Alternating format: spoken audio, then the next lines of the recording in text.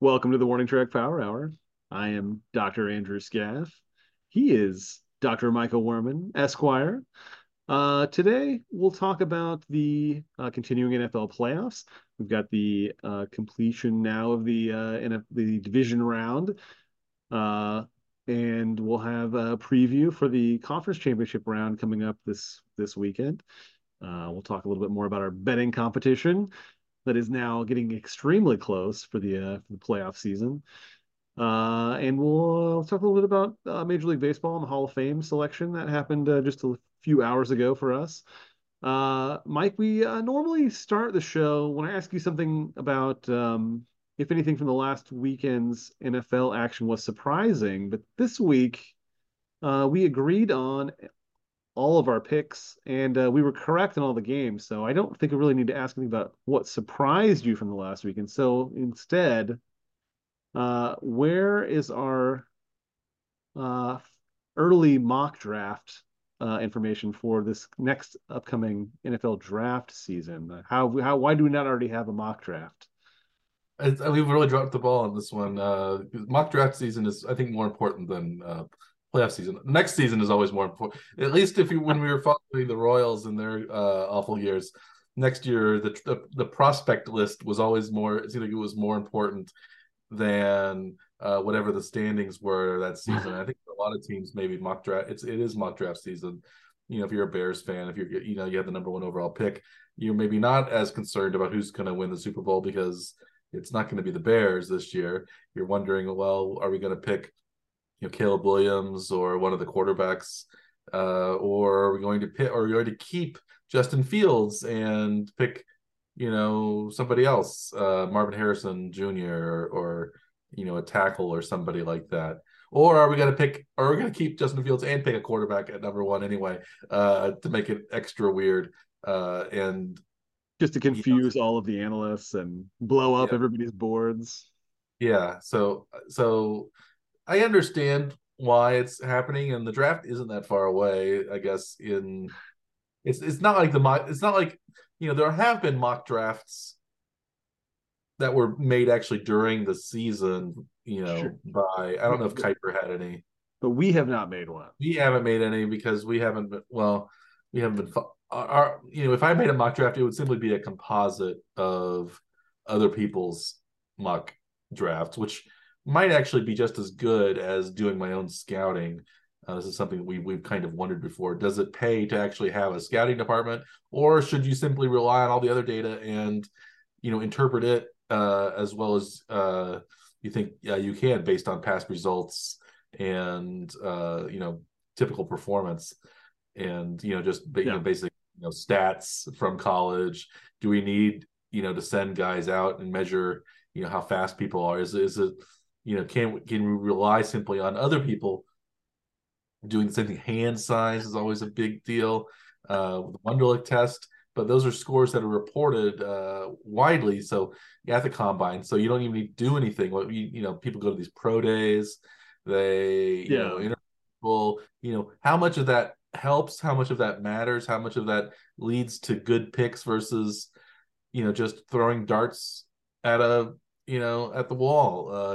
This is I've kind of wondered that would I think we talked about this with the Royals. It would simply a subscription to Baseball America and looking at their top prospects, picking the best one available. Would that be a better approach than what the Royals are doing or have done? And Yes. if The you answer is yes, Mike. grades in the mock draft, for your actual draft, the way to get good grades in an actual draft is to draft what the pundits are considering anyway. So like, oh, you picked that guy because I was thinking he was the best player, so that's my A draft because I picked him. So it's and a lot of teams don't do that, but there are also a lot of the teams that don't do that are unsuccessful. So should these I don't it's hard to tell, like but maybe you think, well, do the Mel Kipers and Todd McShays of the world, do they get their data and information from NFL sources, or do they simply look at college players themselves and evaluate? I don't exactly Yeah. know where. of everything you mentioned, though, I think the thing that may be like most important, probably from what you said, though, is maybe that interview that you could have with the player and the team, that just to make sure that there's like a a culture fit kind of thing. That may be like, of all the things, everything else you can find in a in a website, data library, that but I mean, having that conversation with somebody is maybe the most important thing. I Or would you think can of all watch that on stuff. TV. Like is Yeah, somebody sitting in the crowd better than just somebody watching film on, like, a scout going, is a scout going to a game yeah, better than somebody who is just watching the game on tape? And maybe in some ways, if that's you're only paying attention to one guy, yeah, maybe. I don't know. It's one of those things where is old fashioned. Do these methods really make a difference? Is it simply tradition that we're locked into, or is there some sort of actual connoisseurship that certain people have that other people don't? You yeah, know, the scout that sees this diamond in the rough that nobody can see based on production or stats or anything else. This is in some ways the Patrick Mahomes story, where supposedly Brett Veach, who was not yet the general manager of the Chiefs, who was just a personnel guy, um, homed in on Mahomes very early and was putting his film out there, and Mahomes was on his radar really really early, and and Veach wanted to make sure that John Dorsey, who was the GM at the time, and Andy Reid knew all about him, and things like that. So, you know, so maybe some is eyeball scouting, but you could also say, well, you could look at some of the numbers that Mahomes put up in college, watch the film of Mahomes, and just see some of the things that he did. That I don't know if you need a great scouting department, but Mahomes was, I think, the consensus third best quarterback after Deshaun Watson and after Mitch Trubisky. So I guess if you followed just the normal scouting measurements, you would have picked Trubisky and then Watson and then Mahomes. Fortunately for the Chiefs, the Bears picked Trubisky, although the Bears supposedly said they were going to pick Mahomes. Did you remember that story? They told Mahomes they were going to pick him as yeah, their team, decided to trade up to take Trubisky instead, from number 3 to number 2 or something like that, 4 to 3. One of the, I can't remember exactly what number yeah. was number 2 overall, but Thankfully they did that. I think that was a story that Patrick Mahomes Senior told, and so in that case, obviously Mahomes was the by far the best quarterback choice of that draft. Oh yeah, Not and even Deshaun Watson has shown promise in some good seasons. Obviously, you would not probably want Deshaun Watson on your team not his over. legal history, at least, anyway. Yeah, unless you're the Cleveland Browns, where you're going to trade for him anyway, despite all that baggage, and still have better success with the fifth quarterback that you picked up this year, Joe Flacco. So um, That young buck, Joe Flacco. you led them to the playoffs, and then performed like Joe Flacco and led them out of the playoffs. And speaking of the playoffs, do you want to talk about the playoffs? Should we get to that rather than talking more about mock drafts? Oh, unless you Absolutely. want, who do you think the Chiefs? Uh, are the Chiefs going to, are they going to pick a wide? Do you think they're going to pick a wide receiver in the mock draft? Is in the actual draft? Is that who you would pick, I or mean, would you that seems to pick be the their best biggest player need available? right now, but we don't. I mean, we don't know who's going to be retained or who they're going to let go in free agency, that kind of thing right now. So, like, as of right now, is what we know. I think, yeah, wide receiver seems to be the biggest need. Mhm. But is that what you thought too, or you think they'll Well, go it kind some of other depends. way? Yeah, it depends on a lot of things. Like, well, what do we do? What are we doing with Chris Jones, L'Jarius Sneed, Yeah. guys who are free agents next year, things like that. So do we need to keep, um, or whatever else also are we going to do with the free agency? Are we going to pick up, some good? Because it's one of those things where in the Chiefs, for the most part, it takes wide receivers a long time to latch onto the Chiefs system. Yes, Rice me too. has been a little bit quick, but he's still only caught on like in the last half of the season. So Yeah. it, if you want somebody a vet, you probably want a veteran. And then maybe you think, okay, well, we got Rice in the second round. Why don't we pick another receiver in the second or third round, and not and maybe if try to get the most impact player that we can find in the first round. But yeah, it's hard to say. That the obvious thing would be receiver, but the Chiefs are also picking at least 29th, and possibly 31st or 32nd, depending on what happens if they beat the Ravens. So there might not be the receiver that you want. Maybe they were all early, and you might not be able to trade up that high, and maybe trading down and getting somebody else, or just picking somebody who's not a receiver would be the best course of action. But so yeah, I don't know. I think conventional wisdom would say yeah, they're going to pick wide receiver, but who knows? I would It's say they're. still way too early to know what they're doing. I would say the one position we know they're not going to pick is quarterback in the first round, or kicker. They're not going to pick in the first round. Maybe actually, would you think they'd be more likely to pick a kicker in the first round or a quarterback in the first round if you're the Chiefs? I mean, unless somebody decided that they were going to retire all of a sudden with like then no, Mike. I think Knows they'd be more early. likely to pick a quarterback, even though they have Mahomes, than pick a Yeah. kicker. Simply because you never pick kickers in the first round because Yeah, you'd be you an wouldn't idiot do that. first round. Yeah. Maybe at the end of the draft, maybe you think you have a quarterback, a kind of slash type player who could play, Mm. like if there was a Lamar Jackson type who you thought, well, he could be a good receiver, he could be a good something else. I don't know if you do that with Mahomes still, but that would Ah, still be more likely than picking a kicker or a punter in the first round. A no. I mean, yeah, I fullback, a mean, you're fullback, also probably not going to be picked in the first round. yeah. It'd be extremely unlikely to pick any of those positions at all early, but yeah. But there, I mean, there'd have to be a reason for them to pick one of those positions, and most of Yeah, them, there yeah. isn't there isn't a good one for most of them. I would say it'd be like 1,000,000 to 1 would be like a kicker in the first Yeah. round. But I'd say it's For only any team or just the Chiefs? for the Chiefs because they Yeah. already have Harrison Butker, who's really Yeah. good. And I'd say it's only 1,000 to 1 that they wouldn't pick a quarterback in the first round. That's my um, what And if how much are you putting down on that bet right now? uh well I bet on both of them they wouldn't pick either, but I think I would Yeah. um Money not well spent, but also not well risked, right? Or not much risk behind it. no, it's to win like 2 cents out of my $100. Uh yeah. But speaking of the playoffs and quarterback play, do we want to talk about the week that was?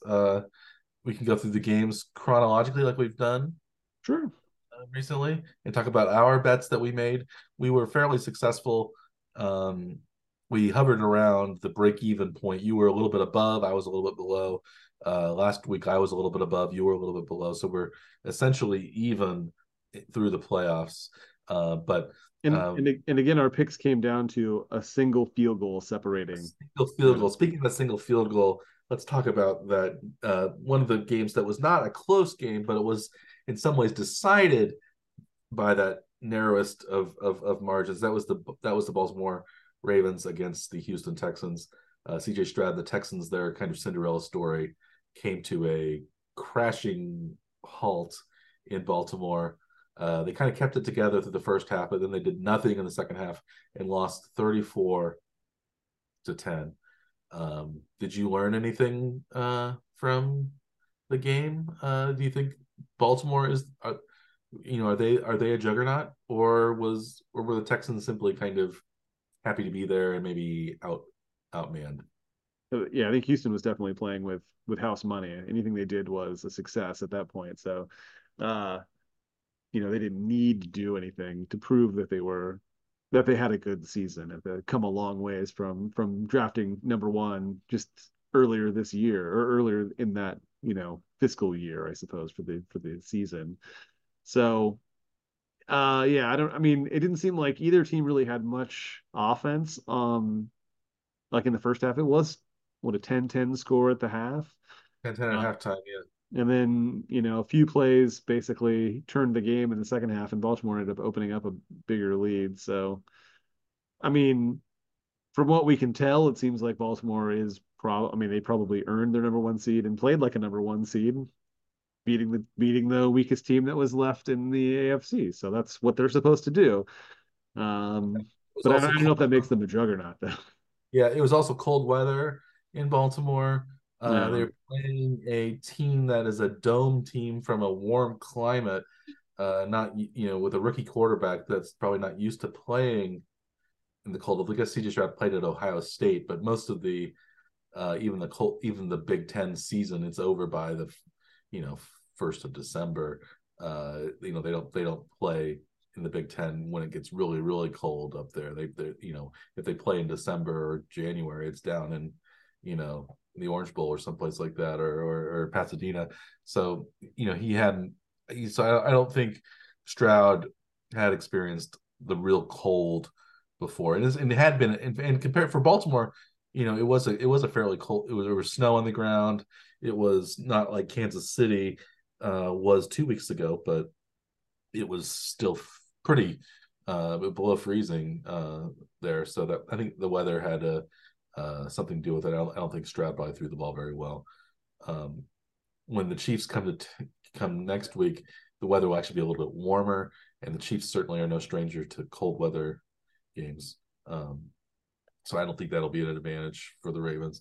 But yeah, I thought the most maddening thing, we kind of hinted at it, was that the over under of that game was 43 and a half. The score was 34-10. So the total was 44. So it just tipped the over. And how it tipped was on a meaningless field goal with like 2 or 3 minutes left in the game that Baltimore decided to kick. They were up 31-10. And instead of just running the ball or trying to run the clock down, they decided to kick the field goal to go up 24 instead of 21 with about 3 minutes remaining. And Inside the 2 minute warning. was it inside the 2 minute warning? Yeah, that's right. Uh, The I 2 minute warning happened, and then they kicked the field goal. I was thinking it was 3 minutes. Oh, it was inside the two. I forgot. So So it's even worse, is what you're saying. even worse. And like, no Andy Reid coach team would have done such an ungentlemanly act. They would have run the ball and then let the clock run out. Um, so Or I turn it over on downs, I guess. turn it over on downs. Yeah. Yeah, they would just run it and turn it over on downs, Yeah. and then kneel when they could after that last first down and try to get as few points as possible. Keep it under, but John Harbaugh decided to take the points, and which sealed your victory, and because you picked the over in that game, and it just barely skipped over. I picked the under. We both picked Baltimore to win. We actually picked Houston, I think, both to keep it close. That didn't happen. So, Which, I mean, it was for most of the game. It's just the fourth quarter with the 17-point outburst by Baltimore then yeah. So you, but you really, see, really put it across there. you got that over under right. You got picking the over. I got that wrong. We did both pick Baltimore on the money line. We actually got all four money line bets correct since we agreed with each other, and we were each right. We were right on all four of the games. So, um, but the spread favored Baltimore. They won by 24, so they were 15 points about 14 and a half points above where they needed to be. But that over, that 1/2 point, that's what will end up separating us on the weekend. Um, Anything else you remember from the Baltimore game? Hmm. The numbers that the Ravens put up weren't particularly impressive. Lamar Jackson had 150-ish yards passing. He was at 100 yards on the ground, but not that Yeah. many total yards for the Ravens. It was a methodical kind of win where they ground out some big chunk plays toward in the second half, but it was, I don't know. I guess it seems like the Texans were outclassed. But yeah, time of possession, yeah, number of plays and time of possession were like strongly in Baltimore's favor. 37 and a half minutes, 22 and a half minutes for time of possession. So that's, I mean, that's a big, if you can carry the ball, hold on to the ball 15 more minutes of the game, you're probably going to win. Yeah. Well, usually we'll talk about the other AFC game. The Chiefs and the Bills, where it was Almost identical time of possession in this game. oh, yeah, and the Chiefs won that game. So like, if you're very efficient at scoring, you don't need to have the ball uh as long. Uh but yeah, it was almost the same, 37-23. But we'll talk about the Chiefs a little bit. But No. yeah. So if you're good, if you have Patrick Mahomes on the team, you don't need the ball as much to score. And this is kind of what the Chiefs used to do, is where they would score so quickly, the other team would try to keep them off the field. But Yeah. things have changed a little bit. But that's in some ways was like an older version of the Chiefs, where the offense was actually clicking and things like that. Um, should we move on from Baltimore to maybe the most surprising game, do you think, in terms of how close it turned out to be? Green Bay at Mm-hmm. San Francisco. Um, this was a game where Green Bay almost won. You could argue maybe they actually should have won that game. They probably, do you think did they outplay the 49ers in your opinion, or was it were It the was 49ers? awfully close. I mean, and they had the lead late. It took San Francisco had to score the final 10 points of the game to end up winning. And there So, was this field goal that kept them from being farther ahead, mm-hmm. by Carlson. We had two important missed field goals late in the games this past weekend. But yeah, Carlson was Yes. uh, he missed a 41 or 42-yard field goal at the end that would have put them up 7, I think, instead of only up 4, which they were. So it would have been a tie game probably. Um, Mm-hmm. Mm-hmm. but it was, I think, maybe the biggest thing that came out of this game was Deebo Samuel's injury, and that, really once Debo went down, the it seems like the 49ers look pretty pedestrian on offense. Do you think that's going to impact the NFC Championship game next week? That It injury? seemed it seemed to affect them a lot in the regular season when he was out. It sounds like it may be like a broken bone in his collarbone, apparently. So, I think they said he didn't have a broken bone. Just recently, they just had an MRI done, or a oh, X that they it is so Debo, they say, is 50-50 to play. okay. Like, Well, that's a huge sigh of relief then for San Francisco fans everywhere, I'm sure. yes. Yeah, so well, he's probably if he's 50-50 for next week, he's probably, if the 49ers win, he's probably ready for the Super Bowl if the 49ers beat Detroit. But Yeah. yeah, but No fracture in his left shoulder. That is correct. Yeah. Green Bay really surprised some people, and they really rolled Dallas, and they almost beat San Francisco. You think this is something that they're going to build on next year? I have no idea at all what to think of them at all. It's been really maddening to try to like predict what they're going to do because they whenever you think that they seem like in that they had it figured out and they didn't play well, and then when you were surely betting against them, thinking they were going to play terrible, they'd somehow have a great game, and it just really doesn't. They don't make a lot of sense. I think most of the time. Yeah, they were really inconsistent. They had a great start to the season, and then they were terrible, and then they had a great finish. And Love played amazingly well for a while. It seems like but he also might just be a flash in the pan. It's hard to say. It's only 1 year. You have to, repeat that success. It's harder to do. And I think both of us are still skeptical of the quality of coaching that Matt LaFleur provides and the offensive uh, outlook that he has. But it seems like they've drafted well and have a lot of good young receivers and things like that in Green Bay. But Is your comment on drafting well, including the Jordan Love selection? well, Something. that was our we didn't think that was a good pick, but maybe it turned out to be one. I don't know. We'll have to see what happens with Love next year. He's played pretty well this year. He had pretty good stats, similar to what Mahomes had this year. This is Mahomes' worst year, but it was statistically, but he was still solid as a quarterback, Mhm. yeah, so was Love. So I don't know. He was I think in some ways we thought Jordan Love um, was going to be a bust, and he should not have been picked, but turns out he might be okay. But you could say, well, at what cost was he drafted over somebody else? And maybe they could have gotten somebody a year or two down the road, Yeah. uh, and maybe helped Rodgers a little bit more in the, to help him get over the hump and get to a Super Bowl rather than, preparing for 3, 4, 5 years down the road Yeah.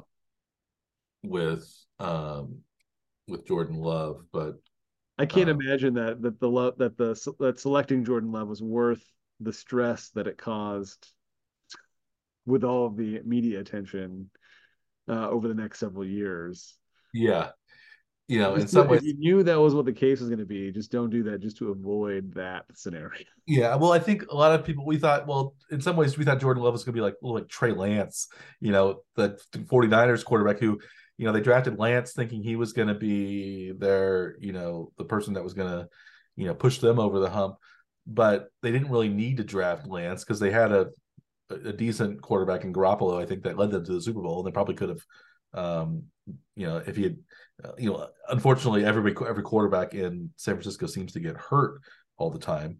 True. But it turns out they could have just drafted the person at the very end of the draft, like they did with Brock Purdy, and had a serviceable quarterback as well. So, this is the 49ers are one of those offenses that seems like where it doesn't really matter maybe as much who the quarterback is, but you need those great playmakers on the outside. You have Kittle, you have Ayuk, and you have Debo Samuel, um, and solid, up the middle offensive line, solid fullback and use check, and those guys. You need like everybody else to be really really good, and then it doesn't really matter who your quarterback is. You just need a Um, serviceable quarterback, mhm. right? Yeah. And Purdy is somebody who can run the offense and be serviceable, maybe above serviceable. It's hard to say, Yeah. but But he only has to be serviceable. If he's better than that, fantastic.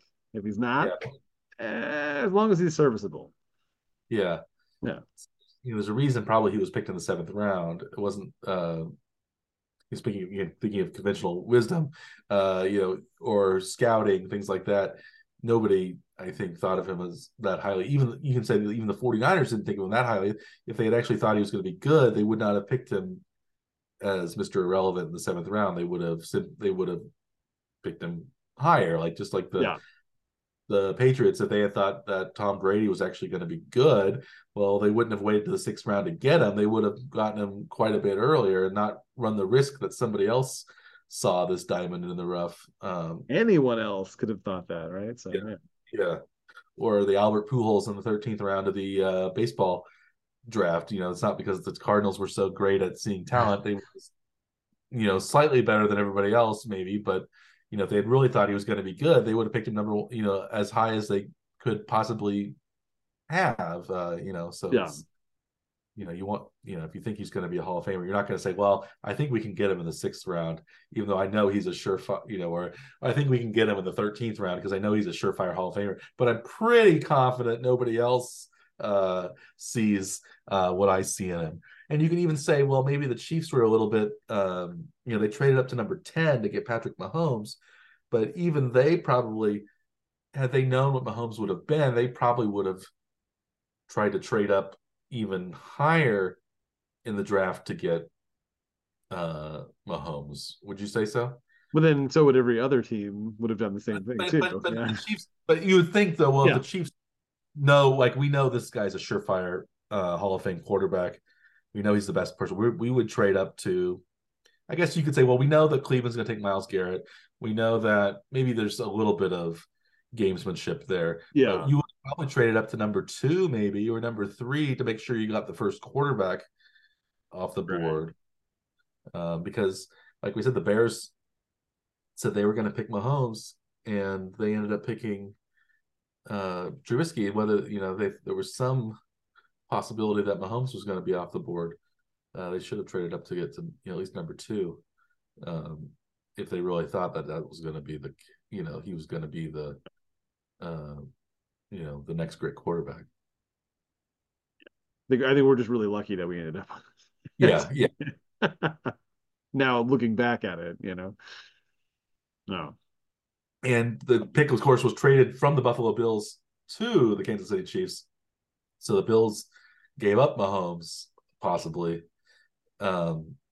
Instead, decided to go another year with Tyrod Taylor as quarterback, and then the next year drafted Josh Allen. So still picked a pretty good quarterback, but maybe not a Mahomesian quality quarterback. But anyway, we'll get to that Mahomes Allen matchup in a second. But any other parts of Green Bay, San Francisco?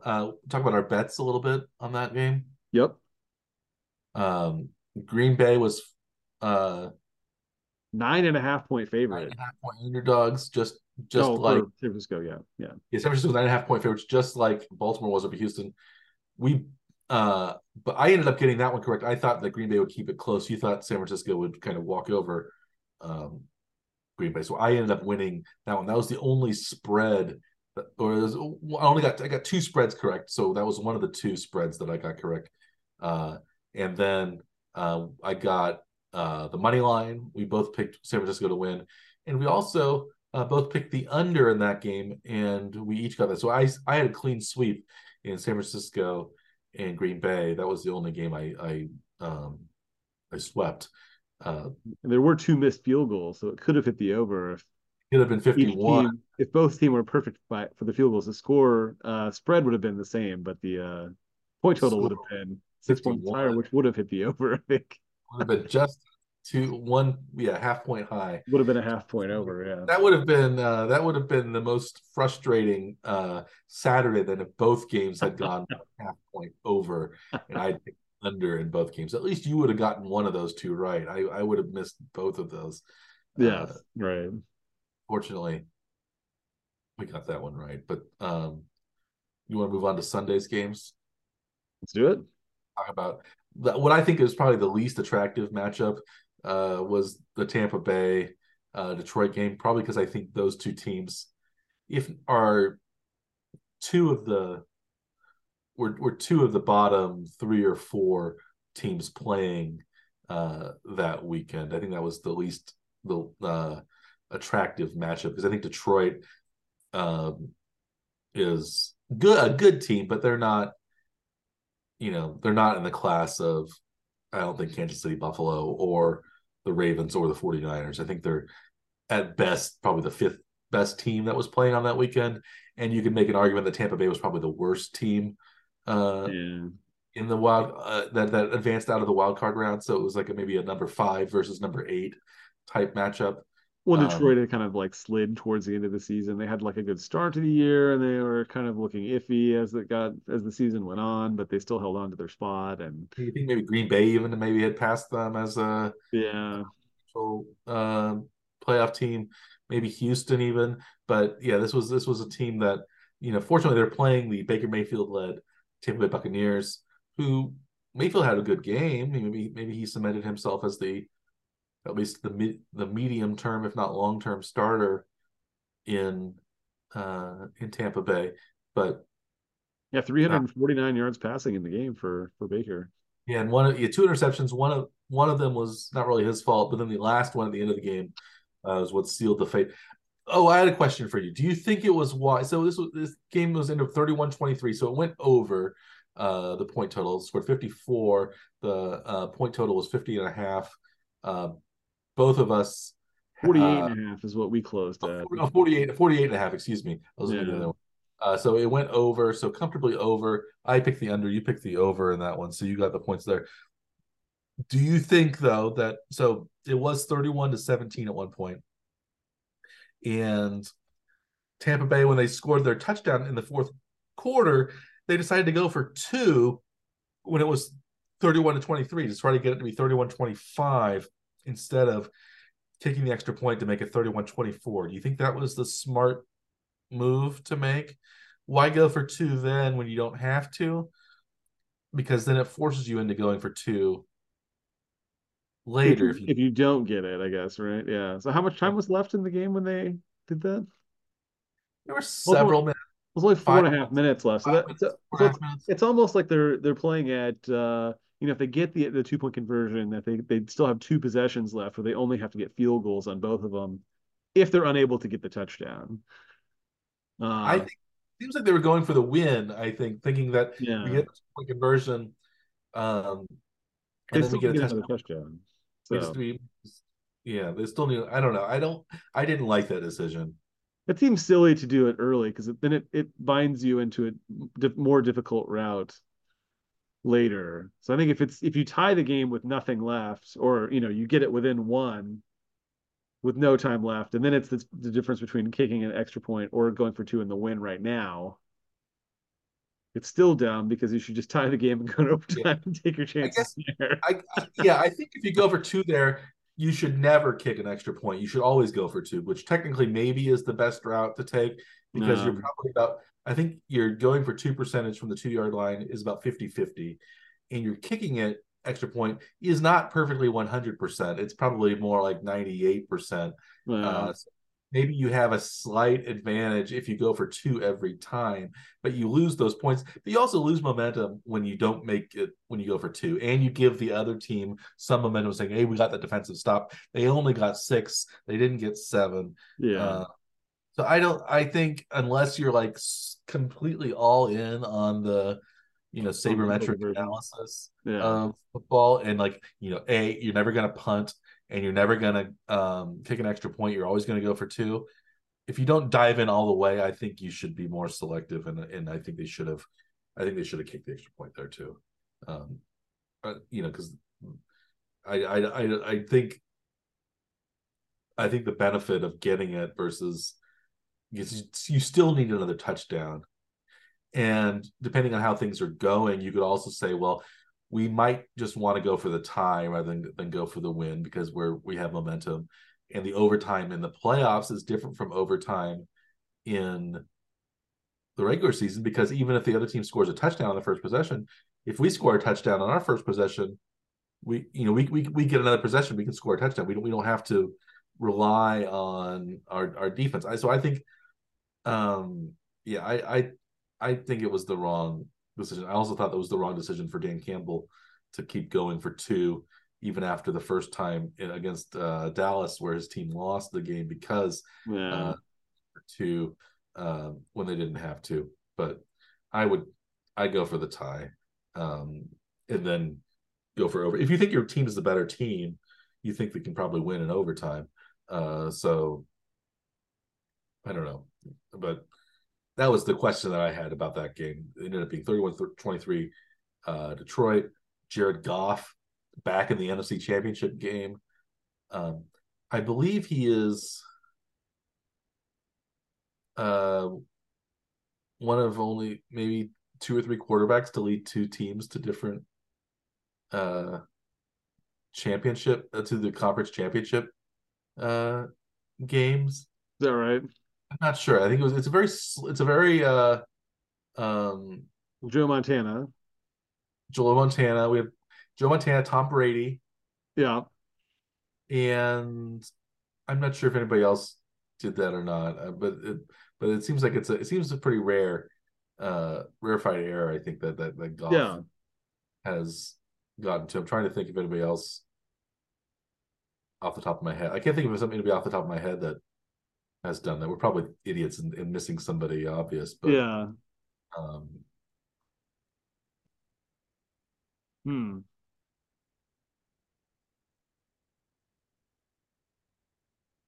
I don't know. Well, I'll maybe try we'll to figure. do a quick search here and see Okay, what the answer is. I'm trying to think of Oh maybe well, like we know Peyton Manning. Peyton Manning did that. Okay, so he's also in like look at the Two people. So it's more. two more. So it's Montana, Peyton Manning, and Tom Brady. So it's like three of the best quarterbacks of all time, and Jared Yeah. Goff.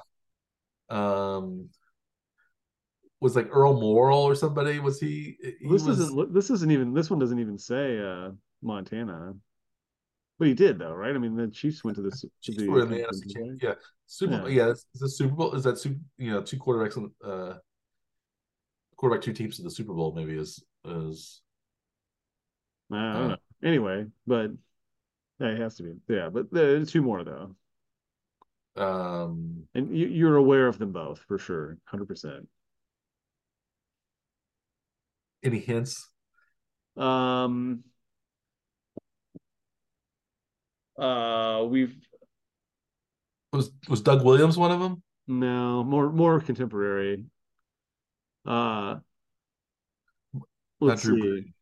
Brees. Without giving away entirely. Randall Cunningham? One was whose NFL career began somewhat surprisingly, as he was signed, I believe, out of a grocery store Oh, job. Kurt Warner, duh. Kurt Warner, yeah.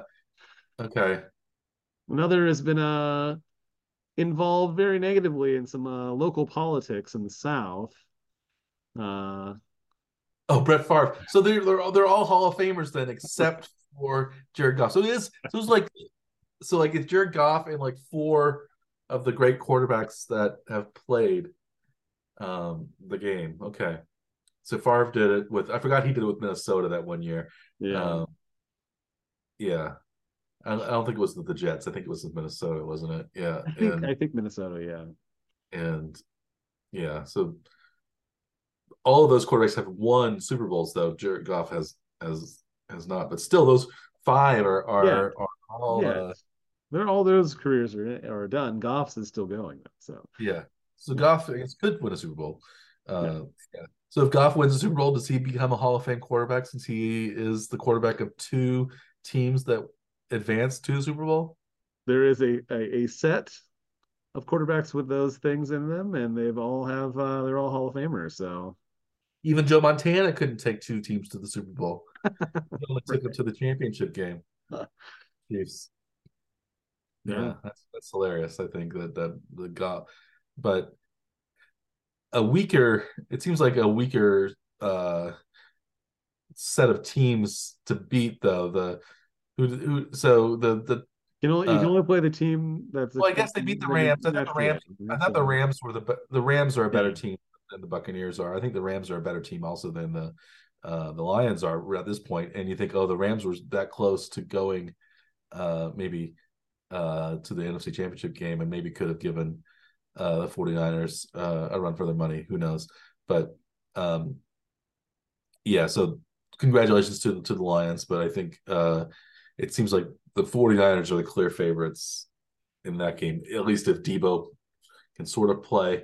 or if um, the 49ers can at least resemble the team that they were for most of the regular season. Oh, I Uh, didn't even notice this though, but maybe the reason they went for two, Mike, what would have been to cover the spread it because they was lost by 8 and it was a 6.5 point spread. 6.5 point spread. Yeah, the gambling community says cover the spread, take it to Yes, six. go for two. Evan won't do it. I mean, we would have appreciated that because we both took Tampa to cover to keep it close, We did.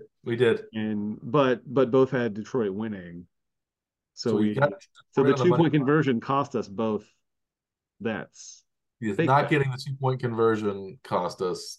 So we were only a half point off. We were 1.5 points off.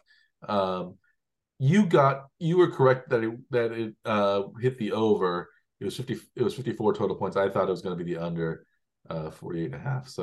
Um so yeah, you won that game, Dr. Scaff. Um should we move on to the Chiefs and their victory over the Buffalo Bills Let's do it. in Orchard Park, New York? Were you surprised? We both picked the Chiefs to win, but did you pick the Chiefs to win because you thought they would win, or simply because you wanted them to win?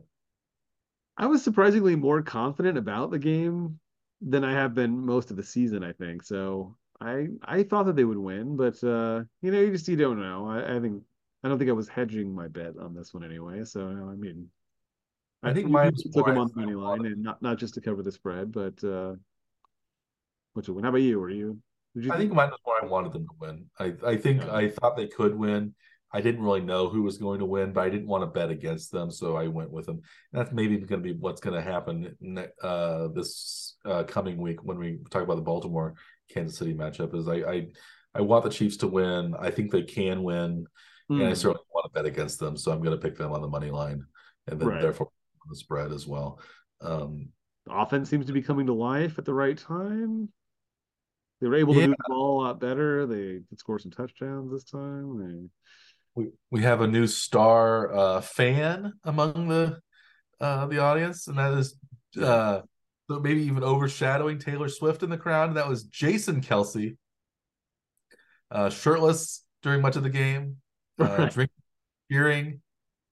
Were you surprised how enthusiastic Jason was cheering Yeah. on the Chiefs? And wearing a Chiefs beanie too. So that was Yes, maybe a little surprising at least anyway. But yes, coming out of the jumping out of the box into the crowd, the man of the people. he was a man of the people. Absolutely. Supposedly, his wife Kylie uh, had Patrick Mahomes' dad yell at him to get back in the suite at one point, uh, and That's that's what great. happened. Yeah,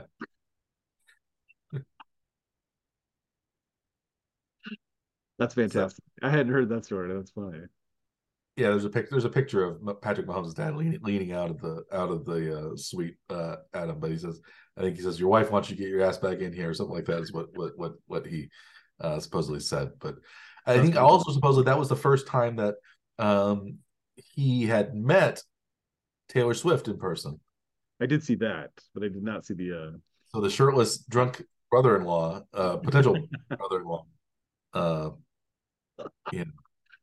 So but he became the star of I think of the crowd, even though we had famous Taylor Swift in the crowd and Brittany Mahomes. I don't know if do you think is Taylor Swift, is she going to be at the game in Baltimore? I haven't heard anything yet, but I mean, it seems like Her she tour, would I be. believe, is going to be started by the time the Super Bowl starts. I think she's going to be in Tokyo as during the Super Bowl. So if the Chiefs make the Super Bowl, I don't think she will be Ah, the audience. But I guess that could change. But I don't see her moving her tour date probably over. not. Yeah, Yeah, and that'd be a lot of flying if there's enough time to physically fly back and back again. yeah, That would be a lot. yeah. I don't think it's going to happen. But we did have. I guess we did see that Kelsey did go to Brazil during the bye week to see Taylor there, but that was during the bye week, so we're not, I don't think either of them are missing performances games Right. at this point. But yeah, I what was so back to the actual game on the field. What was the most impressive thing about the Chiefs' victory over the Bills? I think it was probably like yeah, the offensive efficiency. Really, it's they were getting big chunks of yards, which they haven't really done that much um recently. They like pretty most I mean most of the players were contributing a lot, really. Like Rice had some nice catches, moved the ball downfield a lot, and MVS had a Pacheco. couple of good catches. MVS had like two great catches that were, really challenged, and he, held on to them, and that was fantastic. This was the Marcus Valdez-Scantling that maybe showed up as well last year in the AFC Championship game when. So maybe he's more of a playoff wide receiver than a regular season wide receiver. A little bit like Sammy Watkins was a playoff guy rather than a regular season guy for the Could Chiefs. be. So yeah, I was impressed by the offense. They were averaging, I believe, 9.9 yards a play for much of the game.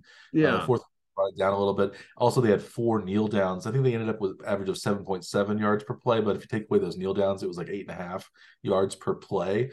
Yeah. So, and it And, wasn't and like they I, had like 299-yard plays either. It was that they right. had big plays just about every time they wanted to. When I think after their like 30th play, they had like 15 first downs, which is that's pretty crazy They to only had, I think, five all third that downs much. the entire Yeah. game. So they were converting everything on first and second down. Like most in those third downs, I think two of them were what led to field goals. They didn't have a third down, and they couldn't convert the early third downs, and then later they could convert most of those third downs they got um, into first downs. But yeah, I thought Mahomes played really really well. He ran when he had to. I thought Pacheco had a really good game.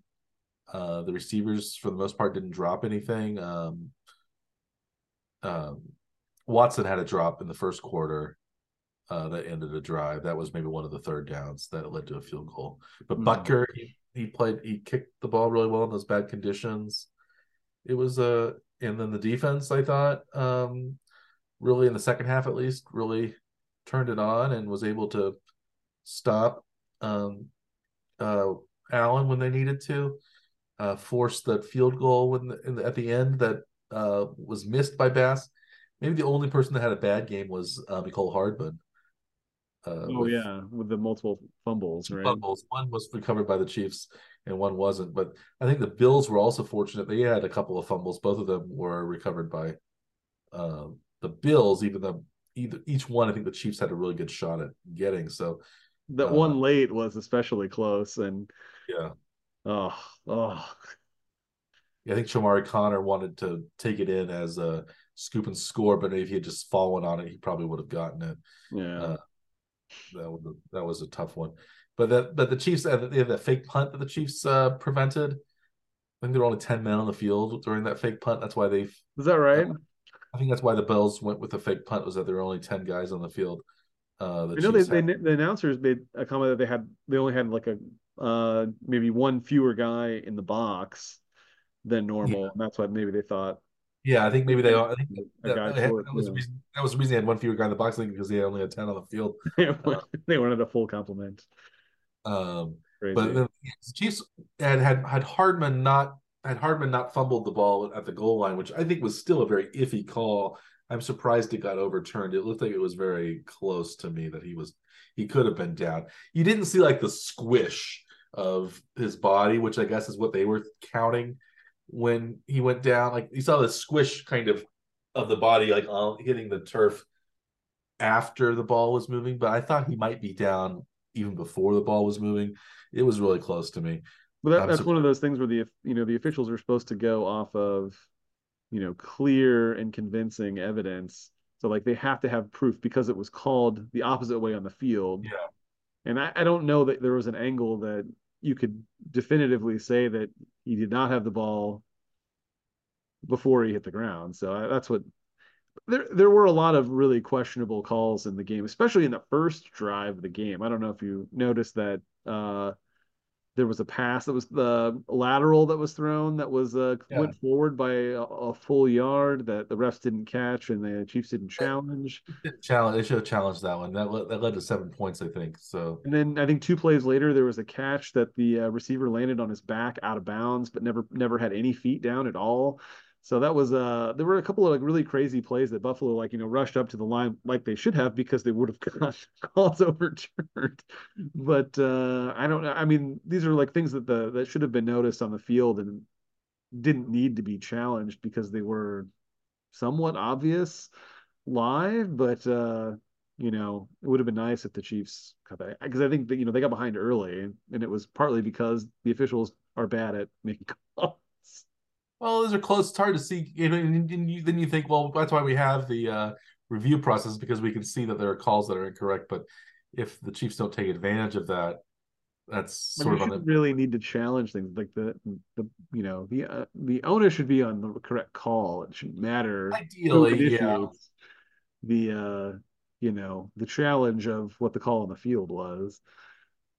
Just yeah. get it right every time. Is that why is that so much to ask, Mike? Well, they're humans and they're going to get it right every time. But you think they can do a little better maybe than they do, or that there are people that are watching it that could correct it if they see it more easily than they would, rather than having to force the teams to wait on like replays provided by CBS or whatever to overturn them. But Yeah. unfortunately, those there weren't a lot. I thought what was good was there weren't a ton of penalties called That's um, true.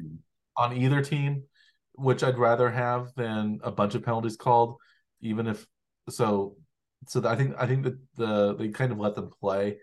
I didn't think it seemed like it was a particularly I don't know. I didn't see a lot of holding necessarily that seemed egregious. I Hmm. didn't see I didn't see a lot of things that were let go, but I thought it was so I thought it was a well officiated game in that sense. There Um, were only 7 total penalties in the game, only 43 yards, awarded between the two teams. So the yeah, officials weren't overly involved, but yeah. they also didn't make the correct call sometimes though. So There was one questionable pass interference penalty, I think, that the Chiefs got actually it was to the Chiefs' advantage. I think the ball might not have been in the air when he was mhm. bumped, but maybe the ball was in the air by the time the contact was over. That was Yeah, but it was so I thought there weren't a whole lot of penalties, so I thought it was a pretty well called game. I thought the Chiefs um, their offense played as well as that it has this year almost. They just didn't have the ball very much. We talk about time of yeah. possession. Usually, teams that are dominated in the time of possession don't win, like the Houston Texans. But the Chiefs here, were just able to move the ball at will, at least during the middle part of the game. Um, the fourth quarter kind of things got shut down, but um, I think the Chiefs could have Oh, really broken it yeah. open had Hardman not fumbled it. That would have basically ended the game. I think they would have been up 10 with you know 10 minutes to play or something like that, and I think they would have forced Buffalo into desperation mode, and I think the Chiefs um, would have capitalized there. Mhm. But Chiefs won, and now they're going to Baltimore. So we're talking about our bets again. We each picked the Chiefs on the spread. They were 2.5 point underdogs, and they won outright. So we got that right. We each picked them to win the game on the money line, and we got that right. Which We was also our biggest payoff too, because the Chiefs were the underdogs, and underdogs. Yeah, we won yeah, $224 on that one. yeah. And we also we each picked the under in that game, and it turned out to be over 51 points over the 45 and a half that it was. So I believe you were waffling. You usually pick the overs on those Chiefs games, and you ended up picking the under this time. Um, any regrets? I would have been perfect on over unders had I gone with my gut instead of listened to my brain. Stupid brain. Should have just gone with the gut. No, the gut. Great shooter. It was Yeah. one of my few misses on the week actually. So I was ended up 9 of 12 on picks. Or 7 of 12 this week. Mhm. I ended up $171, which is about 14% gain for the week. You were down just $12, minus 1%. Yeah. But you were up similarly last week to what, flip of this week. So our playoff total, Mike, now has us with you in the lead up $22.10. Yes. My $19.18. So less than $3 separates our winnings for this playoff season so far.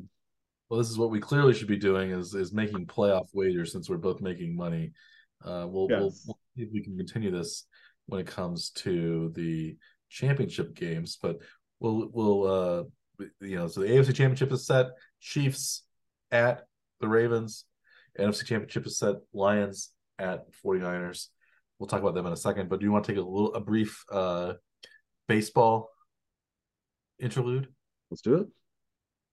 Talk about the Hall of Fame. Yes. We had three players elected to the Baseball Hall of Fame that eclipsed the 75% threshold required by the Baseball Writers Association. And those three players were Adrian Beltre, Todd Helton, and Joe Mauer each made it. I believe Beltre and Mauer were each in their first year That's right. I of think Helton's in eligibility. sixth, I think. Helton was in his sixth. Do you agree with those? choices? Are those Hall of Fame players in your mind? I'm probably a little surprised actually at all three to some extent. Like I think Beltray, I didn't realize how strong his numbers were actually. I think it's really what it was. I remember him being around for a long time and late in his career he was, had some kind of like goofy interactions with Elvis Andrus that I always thought were entertaining. But I don't know that I realized like how great his numbers were until I looked them up after seeing that. He was well In over his career. 3,000 hits. Yeah, I I didn't think remember that he was that high, hit totals. Yeah. he had 12 more hits than like George Brett had in his career. So Yeah. I don't think he would ever reach the heights that he was third baseman usually. Some shortstop. I don't think he ever reached quite the heights of Brett or some of the other great third basemen. But he was a very good player. I think he's was better maybe than Scott Rowland was, who got in uh, Hmm. last year, 2 years ago, something like that.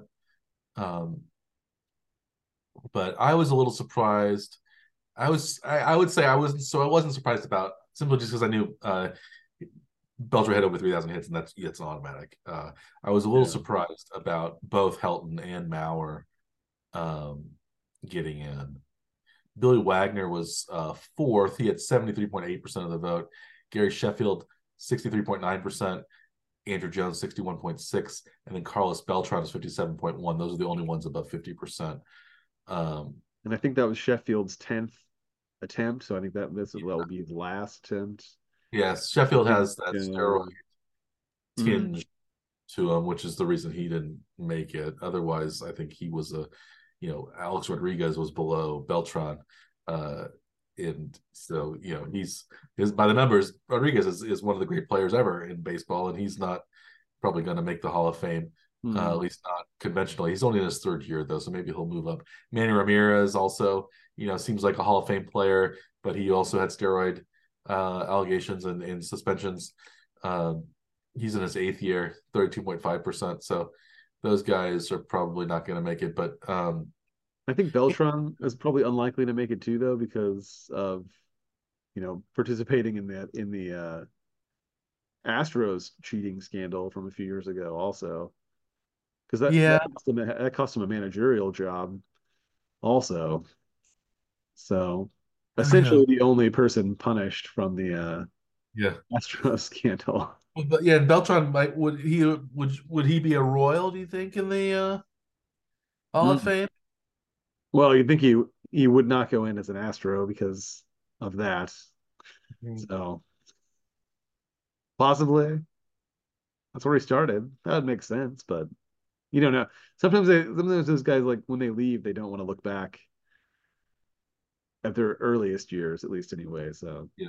you never know. I, I think the I person think I he think who should be in the competes. Hall of Fame of the people who didn't make it is Andrew Jones, because he's simply a really great defensive center fielder that is probably the defense is being undervalued. He didn't have a great batting average. He hit a lot of home runs, and he also kind of fell off a cliff once he got to about age 30, which I think shows that he probably was not a steroid user, and that his decline happened early in his career. Usually, the steroid guys they hang on for a while and they have great seasons in their age 35, 36, 38, 41 year.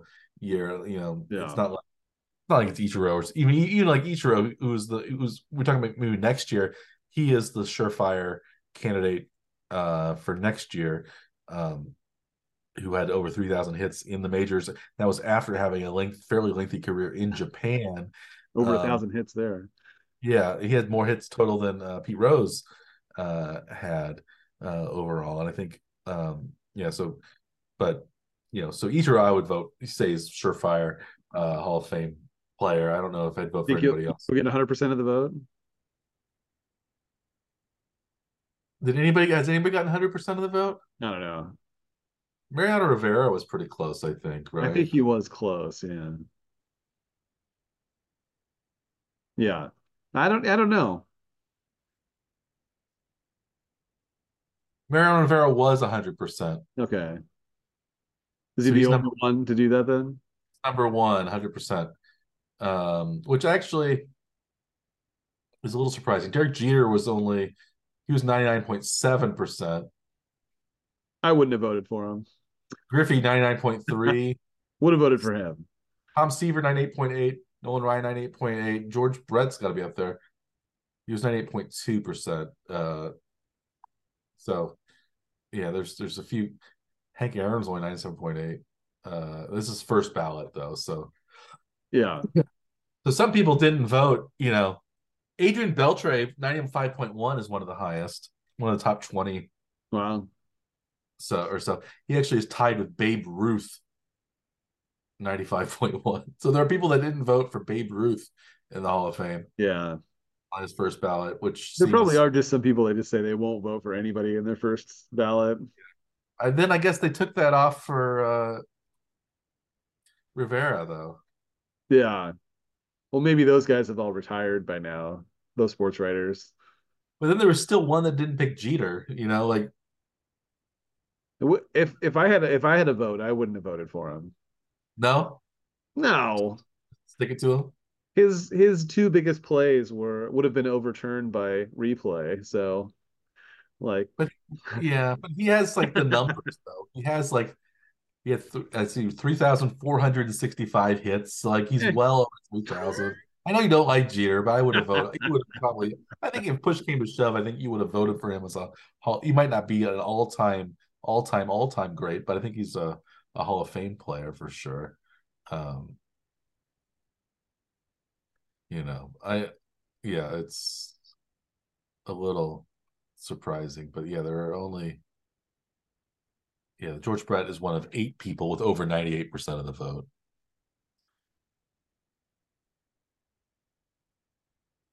So, but anyway, Helton.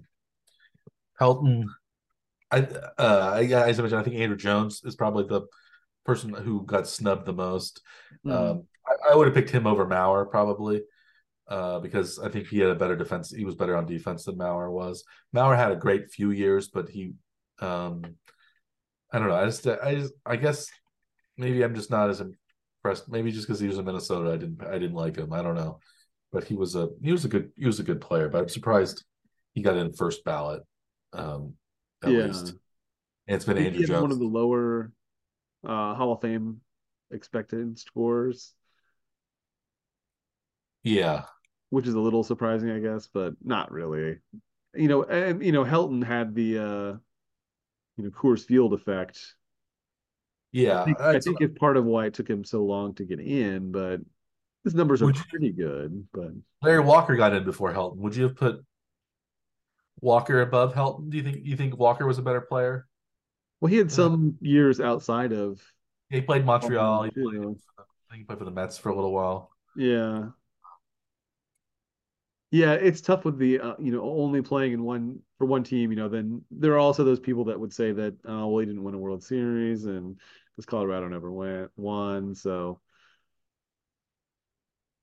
some of those sports writers don't want you know those guys in there.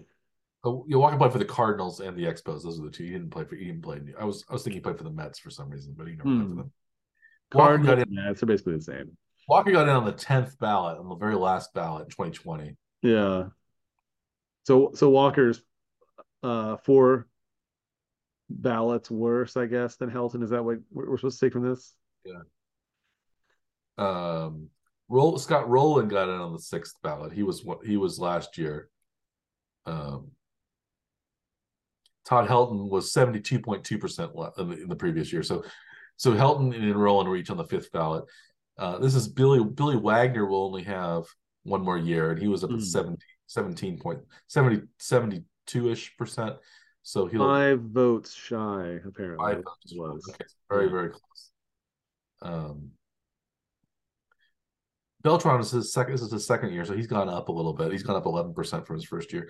I think it's a little strange that the ballot system, like, oh, well, he's not good enough this year, but maybe next year we will. Or people who didn't vote him, because like you can vote for how many people can you vote for the Hall of Fame? I think you can vote for several.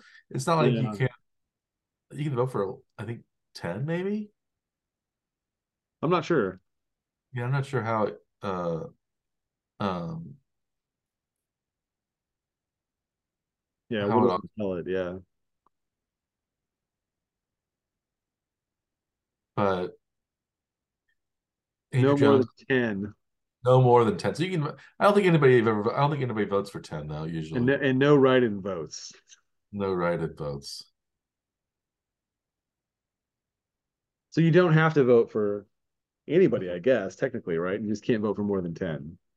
Yeah. So in the 2024 uh, Baseball Hall of Fame balloting, we have Adrian Beltre, Todd Helton, and Joe Mauer, and then we also have the Contemporary Baseball Committee was voting on managers and executives, and Jim Leland made it.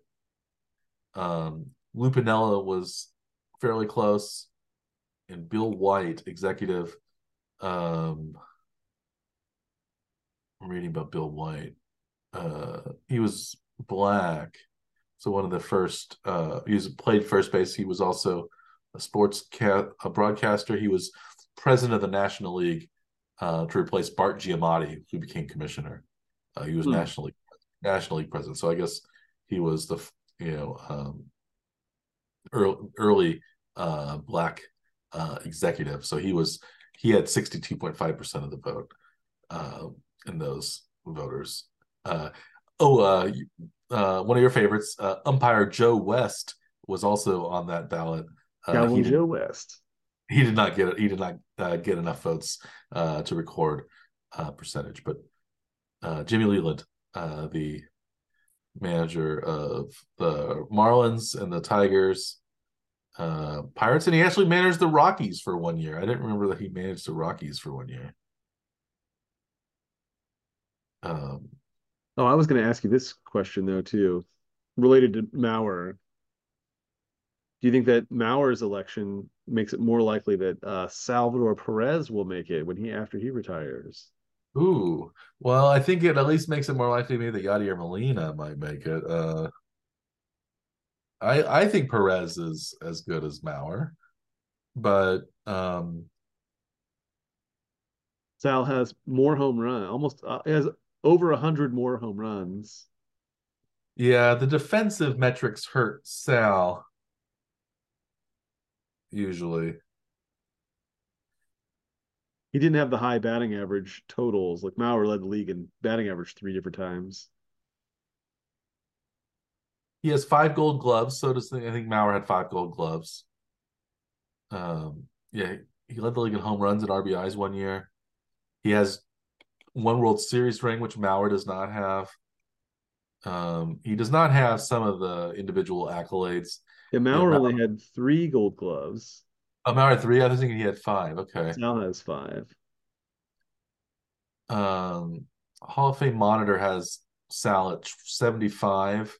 Likely Hall of Famers around 100 in so I don't know. I like Salvi as a Hall of Famer, but I don't know if Like he's gonna. six All Stars for Mauer, eight for Sal.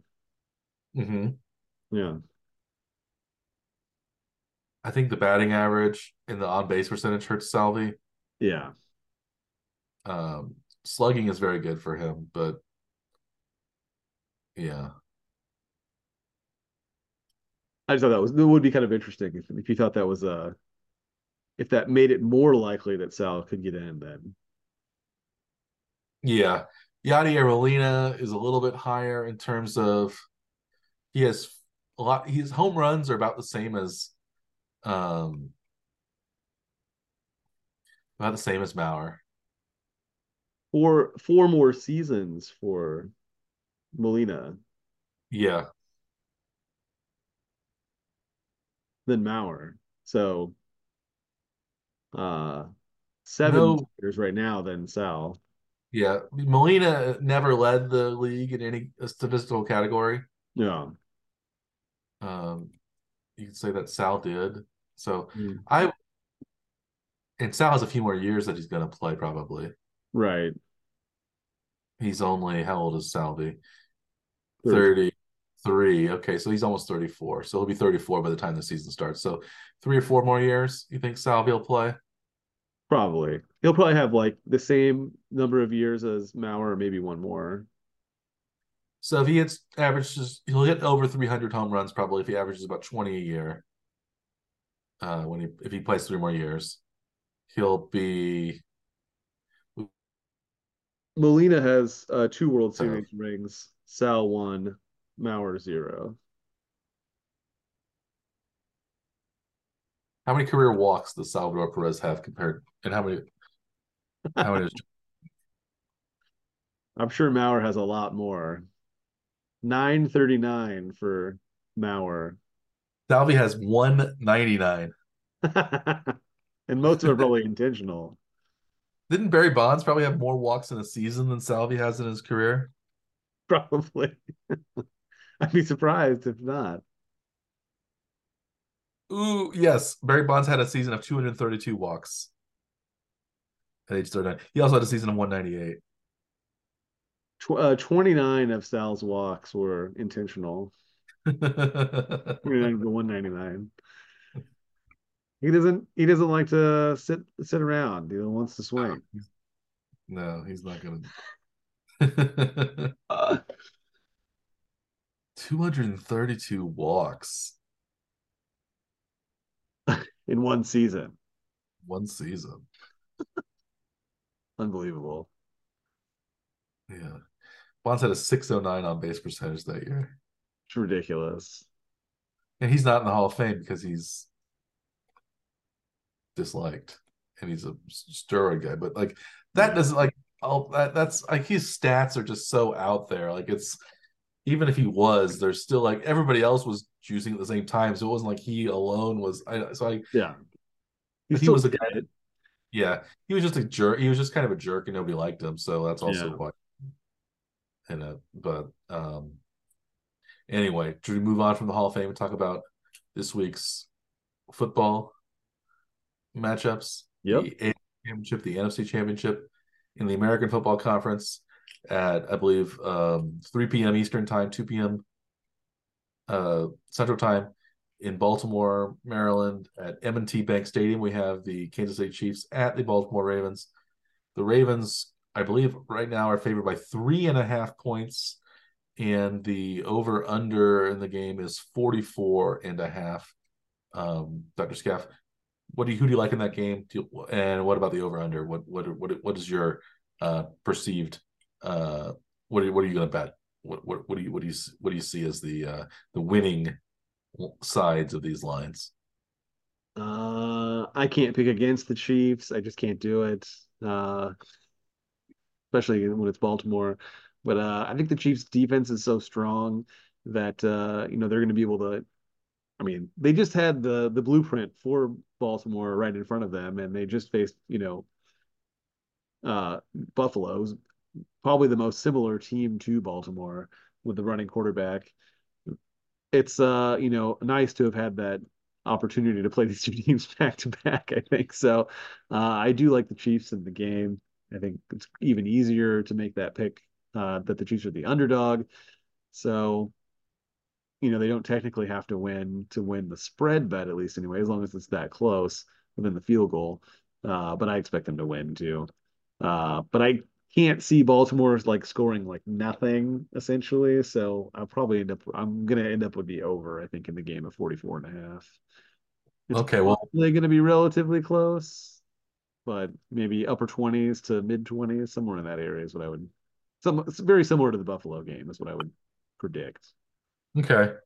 I'm going to pick the Chiefs as well on the money line, and therefore also on the spread. I think the Chiefs.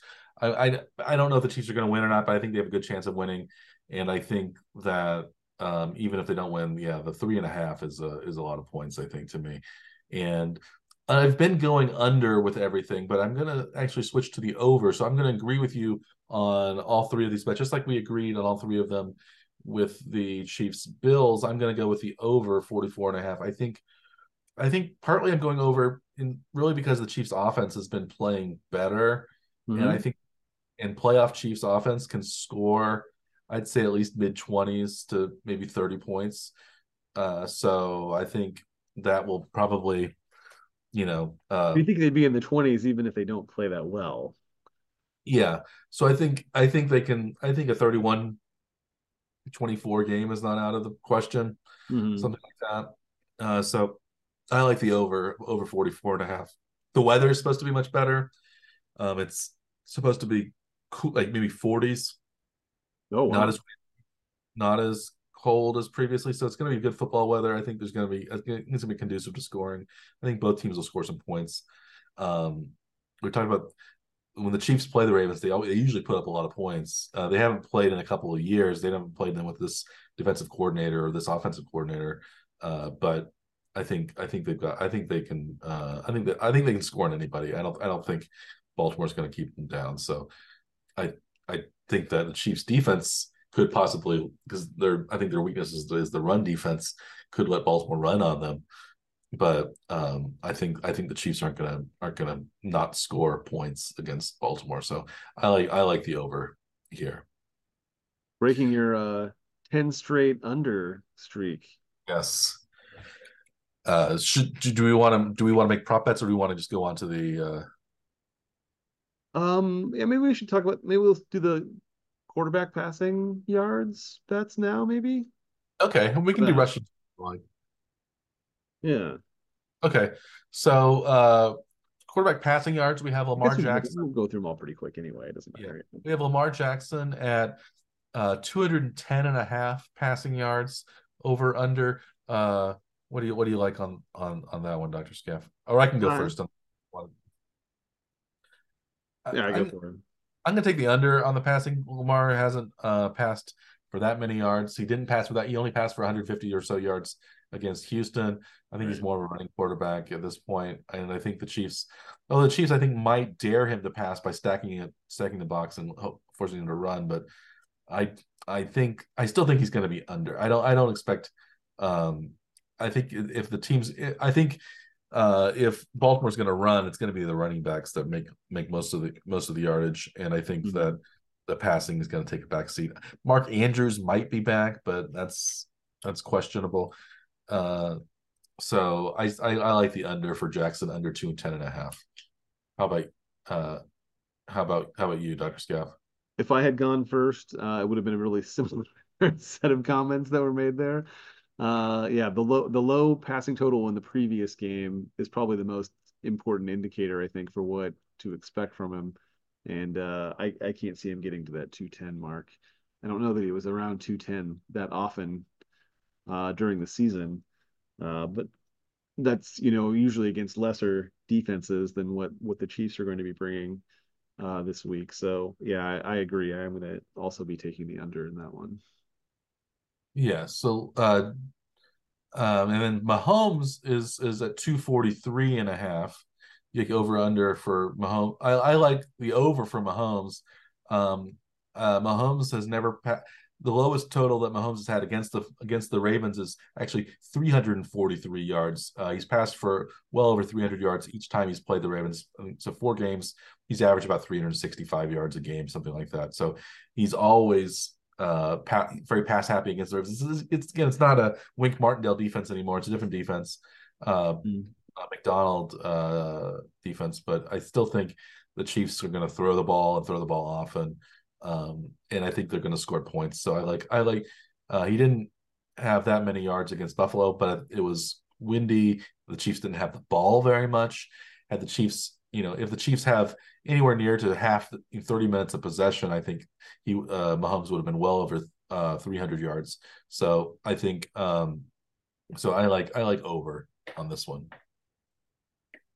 Yeah, it looks like their Baltimore's defense on this season has only allowed about 192 yards per game, but that's usually not against. I mean, they play Pittsburgh twice. Uh, there are going to be a lot of teams like that in there And over they the play course of the season. Cleveland with Mhm. who knows who's the quarterback for Cleveland. They've played some mostly running uh, teams, I think. So Yeah. Um, Mahomes only didn't throw for quite that many yards last week.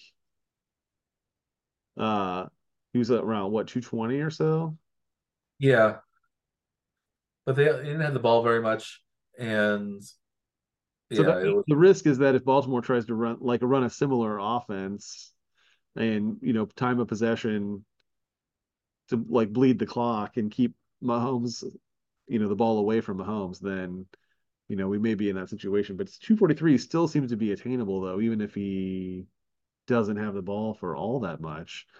Uh, I have a hard time taking the under. It's just tough to do that when it's not that high. If it was like 300 yards, it'd be like, oh, maybe. But 243 and a half, yeah, I think you got to take the over on that one. Okay. We're not disagreeing too much here, Mike. No, no. How about okay? Let's let you go first on these then. So we'll go to rushing yard props. Uh, so let's talk. Let's go back to Lamar. Lamar Jackson is over under 64 and a half rushing yards. Do you think Lamar Jackson will have more than 64 and a half rushing yards or fewer? So I think he went over 100 or right at 100 last week. Um, let's see, Josh Allen was under 100, but over would have been over the 64 and a half. And he Mm-hmm. ran a lot last week. I think the Chiefs defense with Lamar Jackson, I think they're going to be honed in on the run. I don't think he's maybe running quite as much as he has in the last couple of seasons. I think maybe I'm going to take the under on Lamar Jackson rush yards. 64 and a half. I'd like to take the under, have them both under passing and under rushing. Yeah. If that happens, the Chiefs are probably in good shape. Win, I think. Maybe this is a total homer bet for me. I think Jackson is going to be under 64 and a half. I think the most of the damage, I think if there is damage in the running game, I think it's going to be running backs that are going to do it. So I'm partly thinking that if the Ravens run it well, it's not going to be Jackson running wild, because I think in some ways I think Allen is a more difficult to contain runner than Jackson is. He's not as fast as Jackson, but he is bigger and harder to tackle. And I Hmm. think Jackson is also more willing to go down and not risk injury in the way that maybe Allen doesn't care, especially in the playoffs. So I think I tend to think that I'm going to think under for Jackson, 64 and a half. Jackson had um, less than 1,000 yards rushing in the regular season. So he averaged fewer than 64 and a half yards per game in the regular season. So I'm gonna say he's gonna have maybe 50s, maybe fewer. I don't know. I think they're gonna try to contain Lamar and try to make him pass, Hmm. or I think hand the ball off to somebody else and have that running back beat the Chiefs rather than Jackson. So I think it's gonna be if there's success running them. So maybe I'm hedging a little bit here because I think if he's not running the ball, maybe he's passing it more. But I don't know if he was going to go over on both. So I'm going to do under on the rushing for Lamar Jackson. Again, agreeing. So this is our most agreeable Uh huh. betting lines, I think, so far. But that's not really that surprising, I think, as you know, we've honed our picks down to this point Yes. the whole season, and we're probably more agreeable than we normally would be otherwise. So Isaiah Pacheco has 66 and a half rushing yards is his over under. Do you think Pacheco makes it or not? Well, I think his rushing yard totals have been creeping up as the season has gone on. Ended up just shy of 100 yards in the last game on only 15 carries. They're probably going to be using him pretty heavily, I think, in the game, at least early on. And then depending on how successful he is, that they'll keep giving him the ball or they'll have to like move to something else. It's hard to not be a homer though again, Mike. I think I'm going to go with the over. Okay. I would like to see the over from Pacheco. I'm actually going to go with the under. I think the Chiefs are going to be passing it more than running it. I don't think Pacheco will have enough carries. I don't think it'll matter.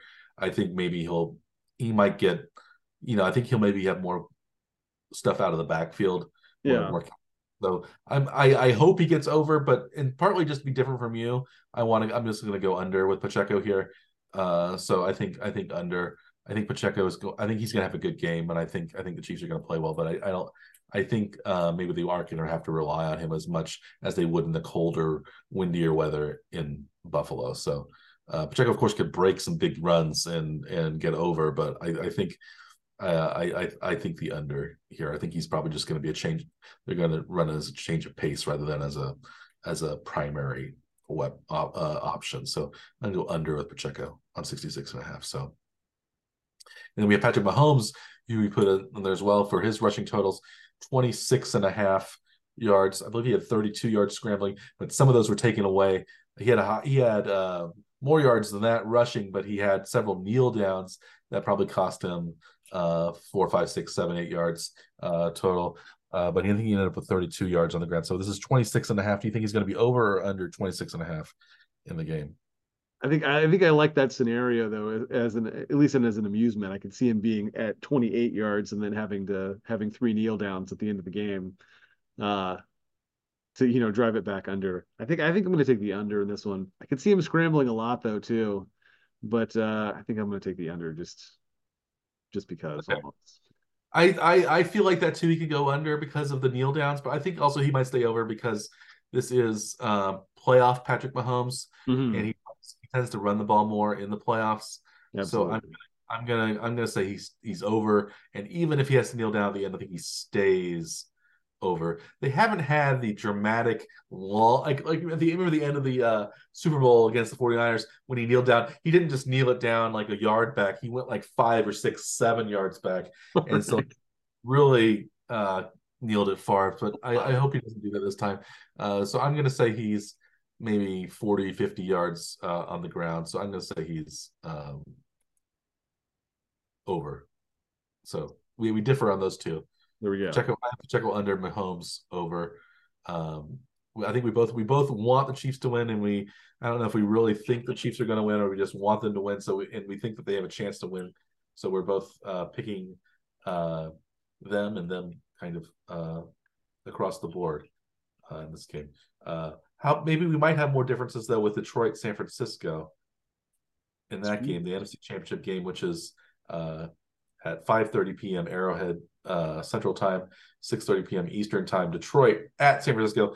You might remember that. You won't remember this, Dr. Scaff, but maybe you will. In the 1957 was the last year Detroit won the championship. That was the NFL championship at that point, and they actually had to defeat San Francisco I believe, on the road in the championship game to win that season. So if Detroit wants to go to the Super Bowl, they will have to defeat the 49ers in San Francisco, or at least near San Francisco. This is Santa Clara now that they play in. Right. The Lions are 7-point underdogs to the 49ers, and the over-under in the game is 50.5. Who do you like in this one? So last time I thought San Francisco would cover easily, and they didn't. They had to win in a very tight game. Detroit's not has been kind of slipping as the season's gone on, but they're still in this position. I kind of feel like I want to hedge the bet on this a little bit. I think I will take Detroit to keep it close, but San Francisco on the money line. Uh, and I think that the defense of San Francisco is strong enough that they can keep that under the 50 and a half total. But it may be that, Deebo Samuel, if he doesn't play, then they may be limited a bit too. So that may, improve that under odds a little bit.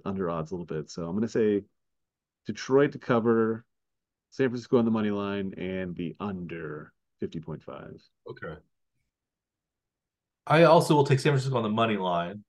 I think San Francisco is going to win. I also think San Francisco is going to. I think San Francisco is a lot better than Detroit. Even maybe if Debo doesn't play, I think they're still a stronger team.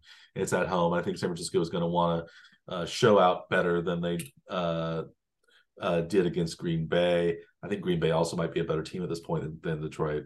Mhm. So I like Detroit somewhat, but I don't think they're gonna. I think they can keep it within a couple touchdowns, but I don't think they're gonna cover. I don't think they're gonna cover the 7. So I like San Francisco at -7. I also like them to have the money line. I think I also like the under in this game. I think actually the Chiefs Ravens game will be higher scoring than the 49ers Lions game. So I like the under 50.5. I think partly because I think it's going to be Detroit not scoring very many points. So I think 28-14 type of game is in the cards, something like that. So I like to keep Detroit from getting enough points. And maybe with that debut, like you said, maybe they aren't going to score enough points to push it over by themselves. So I like the under 50 and a half.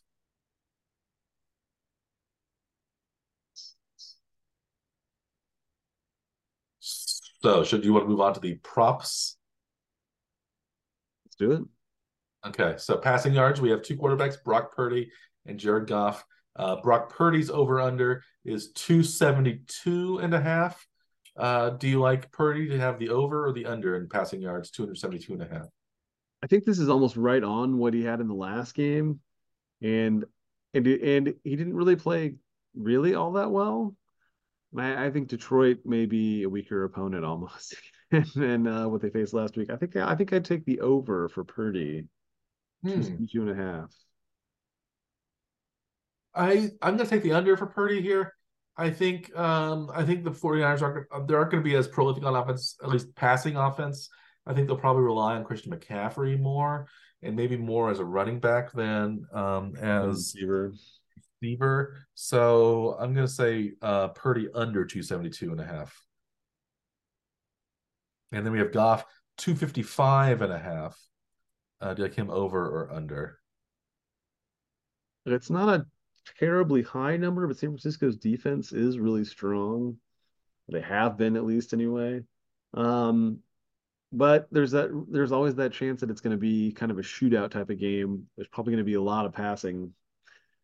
It doesn't take that many decently length passes to get to that 255 number.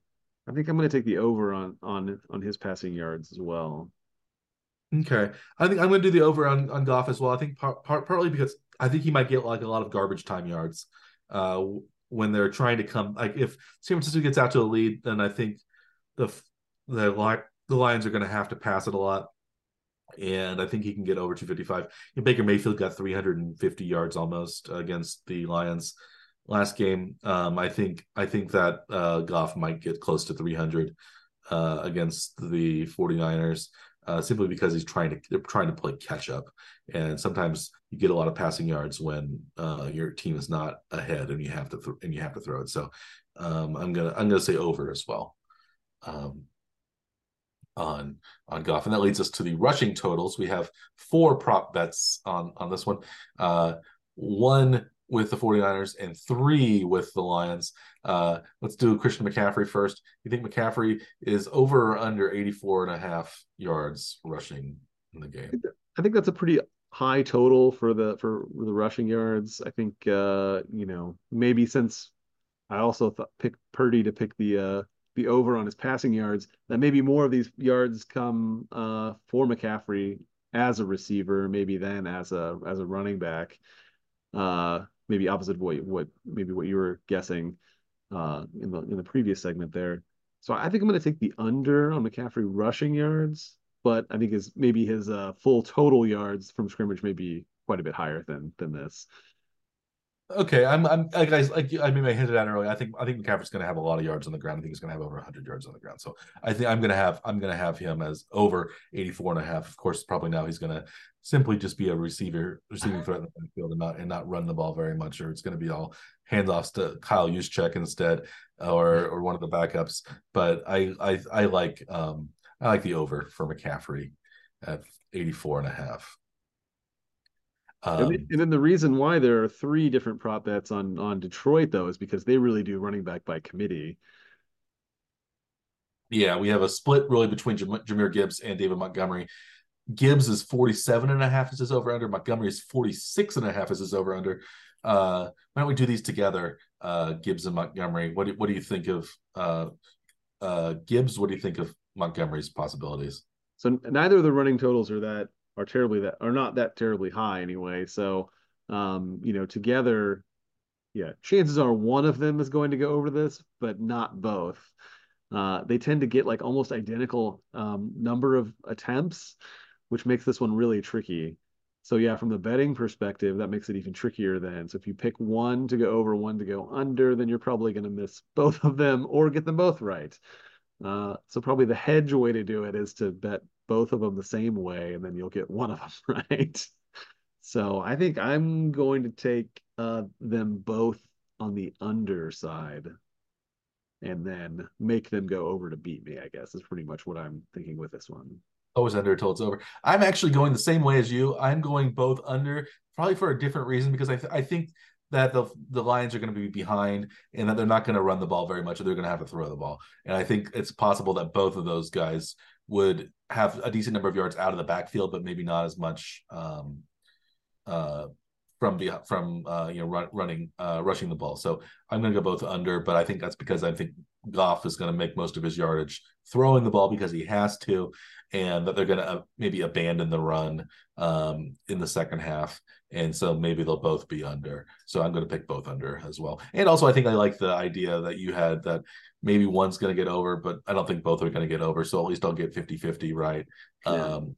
And I think the under is more likely to get both than the over is likely to get both. So I like the under on both of Especially since those. both backs also do receive the ball too. Like they don't it's not like they only use one of them on third down opportunities where they're more likely to catch a pass than be handed the ball. So it's I think it is so much by committee that in the last game even Gibbs had one fewer carry than Montgomery, but also had one more catch than Montgomery. So they were like identical number of touches in the game. So it is very evenly split there. How they Gibbs had more yardage, right? He had Gibbs had more yards on both types of touches that yeah. yeah. Well, the last one I think is the one we're all waiting for is the over under on Jared Goff rushing yards, and that is 1.5 rushing yards for Goff. Goff is a fairly statuesque pocket passer. He does not run the ball unless he absolutely, positively is being chased from behind. I believe so. He's looking to Right. throw the ball or throw the ball away or hand the ball off. He's not looking to run it himself usually, but that explains the very very low line, 1.5. Sacks, of course, do not count in the rushing yards.